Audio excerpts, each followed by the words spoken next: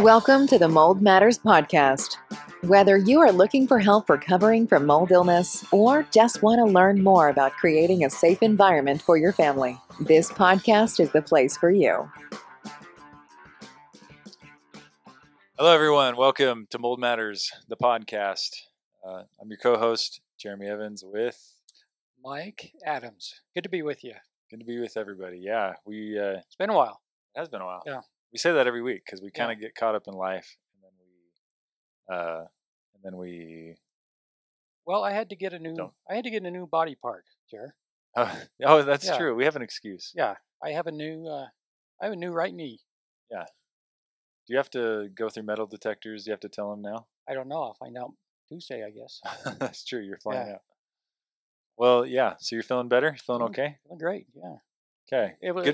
It needed to be done. Yeah. Good enough to do a podcast? Absolutely. Okay. Ready to go. Well, let's get rolling. Today we're gonna talk about an aspect of mold testing that we get asked about and people ask about a lot in general. It's the ERMI and the HERTSMI tests. We mentioned it briefly when we did a podcast on mold testing back, I don't know, about a year ago. And we kind of just briefly talked about them, but we thought we'd do a deeper dive into the ERMI and the HERTSMI today and maybe talk about the pros and cons. We very distinctly talked about pros and cons of all testing methods back in the day. And truly, there are always pros and cons of any testing method, right? Right, of everything. Yeah. It's I give the same little talk every time I talk to somebody about testing. Is it's a tool, and that's all it is a tool. Use it with a great big bottle of common sense. Yeah. When you look at it. Yeah, and the ERMI and HERTSMI are no exception.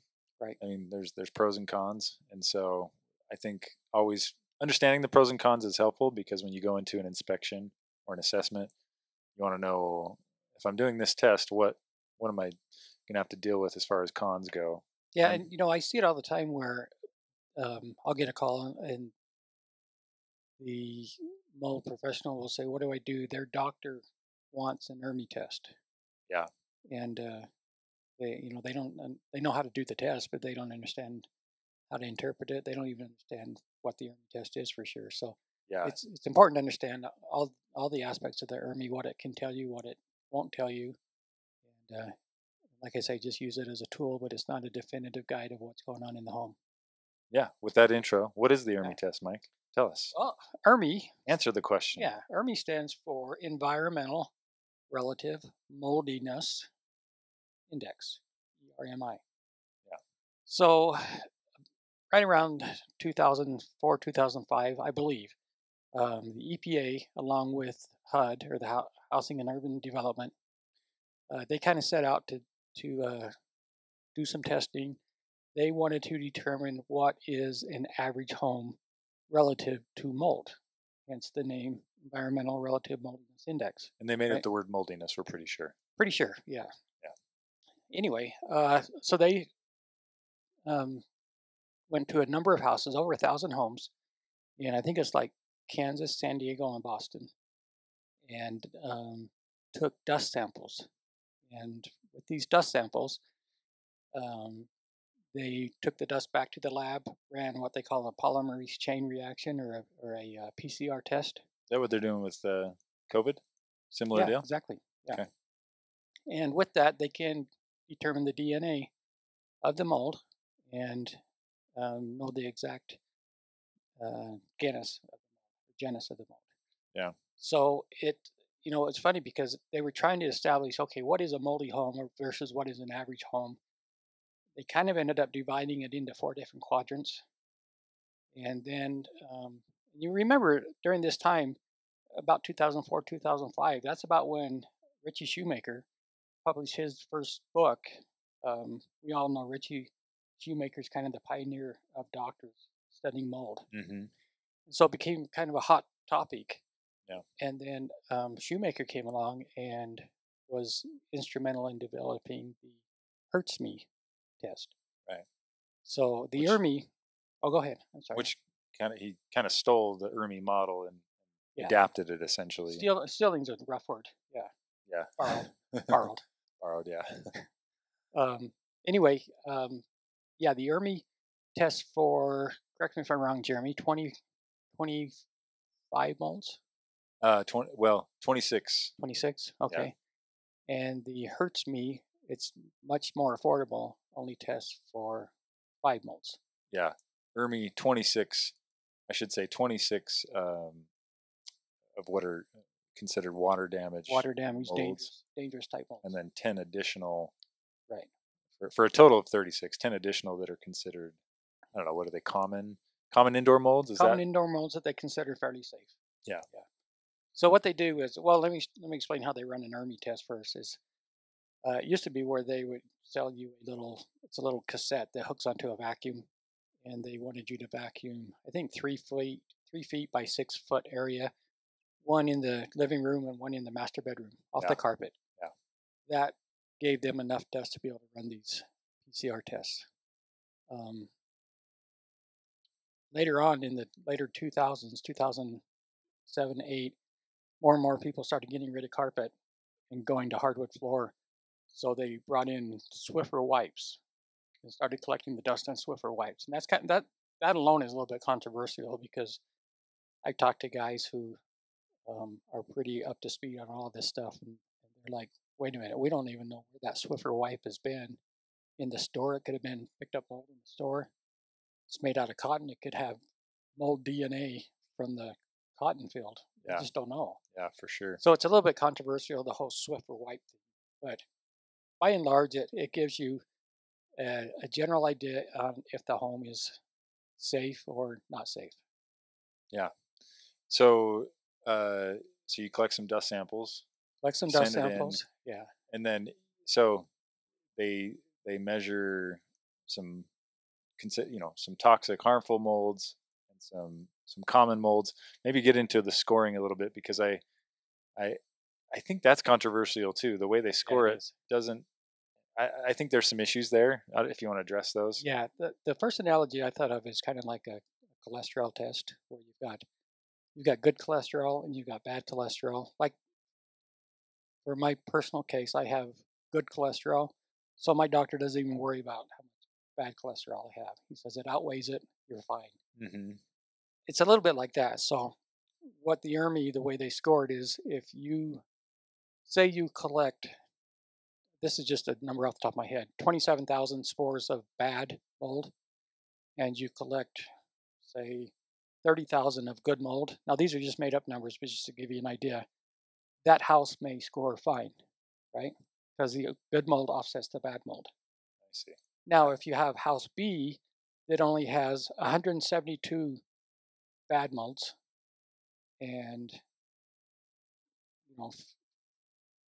300 good molds, they're going to say that house is fine. But if you compare the two, you would say, no, wait a minute, that first house that had all that bad mold, thousands and thousands, how can that be as safe as that second house? Right. It doesn't make sense to me at all. So yeah, and I think the idea was, they group them into group 1 molds. Those are the harmful ones. Group 2 molds are the common indoor molds, and they figure the common indoor molds, you don't see those as much, when there's a water damage issue, but you see these other ones elevate. So there should be kind of an incongruence. There should be a larger amount of those harmful molds and less of the common molds.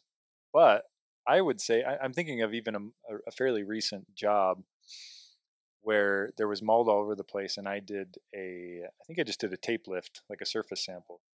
And I kind of looked at it, and I think it was kind of black and some green. And in my mind, I thought, it could be Stachy, it could be like some Penicillium or Aspergillus, I don't know. I wasn't sure. Maybe Chaetomium, who knows? I get it back, Cladosporium. Wow. It was Cladosporium. Yeah. I've had a few, not a lot, but I've had a few where I get the test results back expecting these really nasty molds, and it's just an elevated, Cladosporium or one of these kind of known as common indoor molds. Fairly safe molds, yeah. Yeah. So I think you do run the risk of, missing some mold scenarios if you just go off of their scoring system. Yeah. Now, I have read some reports where they've compared testing carpets versus testing Swiffer duster, And it seems like if you're in that dangerous quadrant, Yeah. they're fairly consistent, whether you use the carpet test or the Swiffer duster test. Yeah. That seems fairly consistent Yeah. to be a really, really dangerous home. But if you're a home that's on the bubble, you can have wild variations of the results Yeah. with those. So the it's basically is it a percentile ranking? Am I thinking correctly? Of all the homes they've tested, if you're in a level 4, which are the really bad homes, is Right. kind of the 75th percentile. Yeah, the 25% worst homes out there. 25% worst homes out there. Yeah. So, yeah, and then the middle quadrants, like you're saying, is the middle 50% chunk, and that can be, I mean, that's what you're saying. That's where the danger zone especially is, I think. And then, you think of, I've heard from others where I even read some studies how, we commonly do visual inspections and, smelling, smell and visual. And I've seen some incongruence there where an inspector determines a mold issue and the ERMI didn't. And then ERMI determined a mold issue and the inspector didn't. And so I think it'd be nice if we could pull out the inspector out of the equation, but every time I ever get into this, it all comes down to you have to have a good inspector to interpret the results. Well, even the EPA, they made two different statements on the ERMI. One is this was for research purposes only, and so do not use the ERMI as a definitive test to determine the healthiness of your home relative to mold. Yeah. And the other thing that the EPA said about it was, now I lost my train of thought. I do this every time. It'll come back to me. Just give me a sec. I'm just buttressing your point here. Yeah. We read it right before this website as kind of a, preparation. But if you go to the EPA's website, the question says, "Should I use the ERMI for mold investigations?" And big no, no. Big no. Oh, the other thing is that the other thing that came back to me now is you need to understand that when you do an ERMI test to evaluate the healthiness of a home, you may be getting DNA from 75 years ago. Yeah. That's a 100-year-old home. Yeah. So it gives you, I guess, the best way to look at an ERMI test is it gives you a really good history of the overall mold load of your home, but it doesn't give you great real-time information. Yeah, I can agree with that. And there's a lot of factors that can affect that too. Like we talked, if you have brand new carpet in the home and you're taking a carpet sample, there's kind of a debate out there whether cleaning the home really well will affect the ERMI because you're cleaning up all the dust. Well, I actually read another article right before this podcast where the guy was saying, look, sometimes the harder we try to pass an ERMI test by cleaning the home, the worse my ERMI score gets because you are cleaning up the good mold, or what they call the okay mold. Yeah. If you clean that all up, then your ERMI score could be worse, but it's actually a cleaner home. Yeah. You're affecting the score. Yeah, and then another topic I think we should bring up is using ERMI as a post remediation tool. Whether you're in doing the traditional model or whether you're doing some other methods, I don't think. I mean, even the best, most thorough remediators out there kind of look at it as not the best post remediation tool. I don't know. What are your thoughts? Yeah, in fact, I've read a lot of articles where traditional remediators have written articles and kind of slammed the ERMI. And part of the problem is the ERMI suggests that you take a test in the living room and the master bedroom. Well, what if the traditional mold remediator did all his containment and his work in the basement? Right? He's not going to touch the rest of the house. So how could an ERMI test give him any idea of how he did in that basement? Yeah. Now, from our standpoint, we believe that the entire house needs to be addressed, not just where the mold they see the mold or where the moisture was. So, I don't know how it falls into place for traditional remediation at all, unless it's a company that just goes through and wipes down everything in the entire house. Or, we we don't wipe down the entire house, but we treat the entire house. One thing you have to be aware of is that if you completely denature the mold, but don't wipe it up, the DNA will still be there. Yeah. So you can have a completely safe house, denatured, what we call nothingness or inert nothingness, but the DNA is going to be there. Yeah. So it's going to be hard to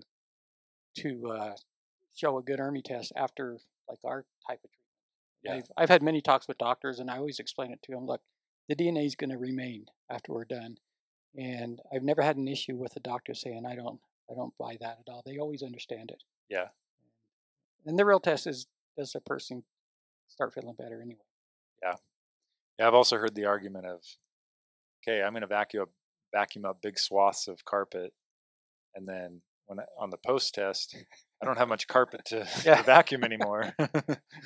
I do know some guys will do maybe less square footage. Just a little bit of carpet right here. Yeah. Yeah, they'll do less square footage, but more rooms. Or there's different ways to go about it. And you told me how the test reads when they do that. It comes back just non-conclusive. Yeah, if they don't get enough dust. Yeah. And actually, some labs, they'll still run their equation, their algorithm, even if you don't get the threshold of minimum dust.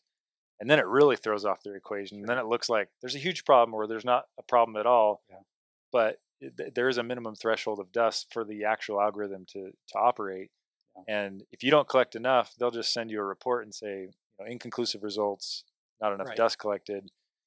And anyways, I just heard that some remediators like that, because then they say, all right, your house is good on a post remediation because there's not enough dust. We got it. See you guys later. Well, we have Dr. Jeff Wright on our staff. Yeah. And he talks about the ERMI all the time. And he said, it's the top, bunch of molds that they test for. But what if my patient is reacting to the one that's not on the list? Yeah. So he's the same way. It's a tool, but he's not going to make a definitive decision on the health of that patient based on an ERMI test. Yeah. And unless you want to say anything else about ERMI, let's broach a HERTSMI test real quick. Yeah. And I've, in all these years, I've always known, ERMI, Environmental Relative Moldiness Index. I think that's easy to remember. I never really knew what HERTSMI stood for. Have you ever heard? I got to be honest, I still don't know what it stands for. Well, I had to look it up because I'm like, what is it? I got to tell on the podcast. So, well, I did know this. I think they created the acronym so that it, what kind of molds hurts me. That's where they tried to get it to match that. I like that. So I did know that part, but here's what it really stands for: health effects roster type specific of mycotoxins and inflammagens. It sounds like they were really trying to fit that. Anyways, so basically, as Mike mentioned, the HERTSMI was developed with a little bit different of a baseline. He's kind of the forefather of CIRS, chronic inflammatory response syndrome. So he took about 800 of his patients that were sick and used their homes as kind of a baseline panel and determined, like you said, 5 molds. And actually, how they determined those, they took Stachybotrys and Chaetomium, which are like the 2 big ones. Yeah, the big guys. Yeah. And then the other 3, as I understand it, are also associated with illness and toxicity, but each of them require a different amount of water to thrive. So there's 3 categories of molds. Some require a less amount, some require a medium amount, some require a lot of moisture to really thrive. So he picked kind of some signature molds from each of those categories that he was probably seeing with his CIRS patients as well, and came up with the 5. So the HERTSMI 2 test is basically 5, and those 5 happen to come from the ERMI. There's overlap there. All 5 of them are on the ERMI.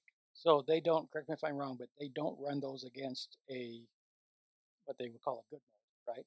In the HERTSMI. No. Just a raw score. Yeah. So in that sense, I like it better. Yeah. It is a little cheaper. That's why people go to the HERTSMI. Uh-huh. But you can run into a risk of, the home, the home is Hurts Me score shows. It's kind of like you were saying with Jeff Wright. The Hurts Me score shows that the house looks good, but then you take an ERMI and the house looks bad. Right. And you do your visual and the house looks bad. So because it's only testing 5 molds, you run quite a risk of missing some mold. Why can't there be a test called Helps Me? Ooh. All right, we thought of that first out there, everybody. We thought of that first. Helps me. It's in a test that would help you, not hurt you. Not hurts me, helps me. Yeah, I like that. So Hurts Me. Next thing you know, someone's going to trademark that. Yeah. Helps We me. need to come up with 6 words to match that now. So, yeah, Hurts Me is good. The nice thing is, there's only like $100, $200 difference between the tests. Yeah. So if you're really wanting to do this style of DNA, PCR test, I think it's worth probably doing the larger panel, where you get the 36 molds, and then maybe not being so strict on using their scoring system. Yeah. Do you agree with that? I absolutely. Maybe look at the raw data. Like, if the raw data says a bunch of Stachy. Yeah, if I got 50 spores of Stachy in a small dust sample, I probably have an issue. Yeah, regardless of whether the kind of the scoring says that it's fine or not. Right. And then the other thing, you can Richie Shoemaker's website, if you want to take the raw data from the ERMI on those 5 molds that are on the Hurts Me, you can take that data from the ERMI, plug it into, there's a free calculator on his website, I'm pretty sure. If not, you can Google it. You just plug in the values, and it'll give you if you want an actual number, a Hurts Me number to tell you, according to Shoemaker's system, is this house, am I at risk of moving in or living in this house? So it's kind of you can get both tests in one if you just buy the ERMI and plug the values into a calculator to calculate the Hurts Me. And just to complicate the whole thing just a little bit more for everyone, just in the last few years, Dr. Shoemaker's kind of transitioned more into bacteria than mold or the Hurts Me anyway. So just throw that wrench in the machinery and just to make it more complicated. Yeah, so I think that's a good overview. I'm trying to think if there's anything else this is kind of an introduction, but a little more depth than we went last time on some of these tests. Is there anything else you can think of, Mike, that we should mention about these 2 tests? Well, I don't think so. I think one thing you can glean from any of the studies or the research is that a good 50% of the homes out there have medium to high levels of mold. Yeah. And then 75% have what they would call, moderate to high levels of mold. Yeah. You and I know just from doing inspections on enough homes, pretty much every home has some mold. Yeah. You can't get away from it. So. Yeah, exactly. So I think in conclusion, what we kind of mentioned earlier, I think it can be a good tool, but I think there's some big ifs, like we talked about some of them, because it is historical in nature. Someone just fixed and flipped that home, everything's new in there. There's some variables there, and then you really have to be careful with interpreting the way they score it, I think. And then you just can't replace good old, having a good old inspector. Yeah. Someone you trust. I can smell mold. I know where to look to see if they have a elevated mold load. Yep. That to me is worth more than any test you can throw out there. Yeah. And someone who kind of understands the health aspects of mold. Sometimes when someone fits the exact description of someone with SIRS or with mold illness, I start to look at the home a little differently and look in different ways and interpret the tests with that in mind. And so, I think you just always have to make sure you do good inspections with any tool. Yeah, if anybody comes up with the silver bullet for testing a home, they're going to do well. I know you have some ideas. We're not going to share them. Yeah, we've got some ideas. Well, one of the biggest ideas is help me. Help me test. Yeah, we've talked about creating different mold Kind tests of a hybrid test. many times. Yeah. And we always do come to this conclusion that, man, it is really hard to develop a test. It really is. That's going to be a silver Yeah. bullet, like you said. I mean, every thought we've even come up with, we're like, there's the cons to that. There's the cons to that. And so I don't know if we'll ever come up with a perfect system. Yeah. But yeah, I'd rather concentrate on coming up with the perfect treatment. Yeah. It helps me treatment. Yeah. Okay. All right. That's it for today. Thanks, guys. Thanks, you guys. Thanks for listening to the Mold Matters podcast. Be sure to subscribe for more in-depth information on mold illness and recovery.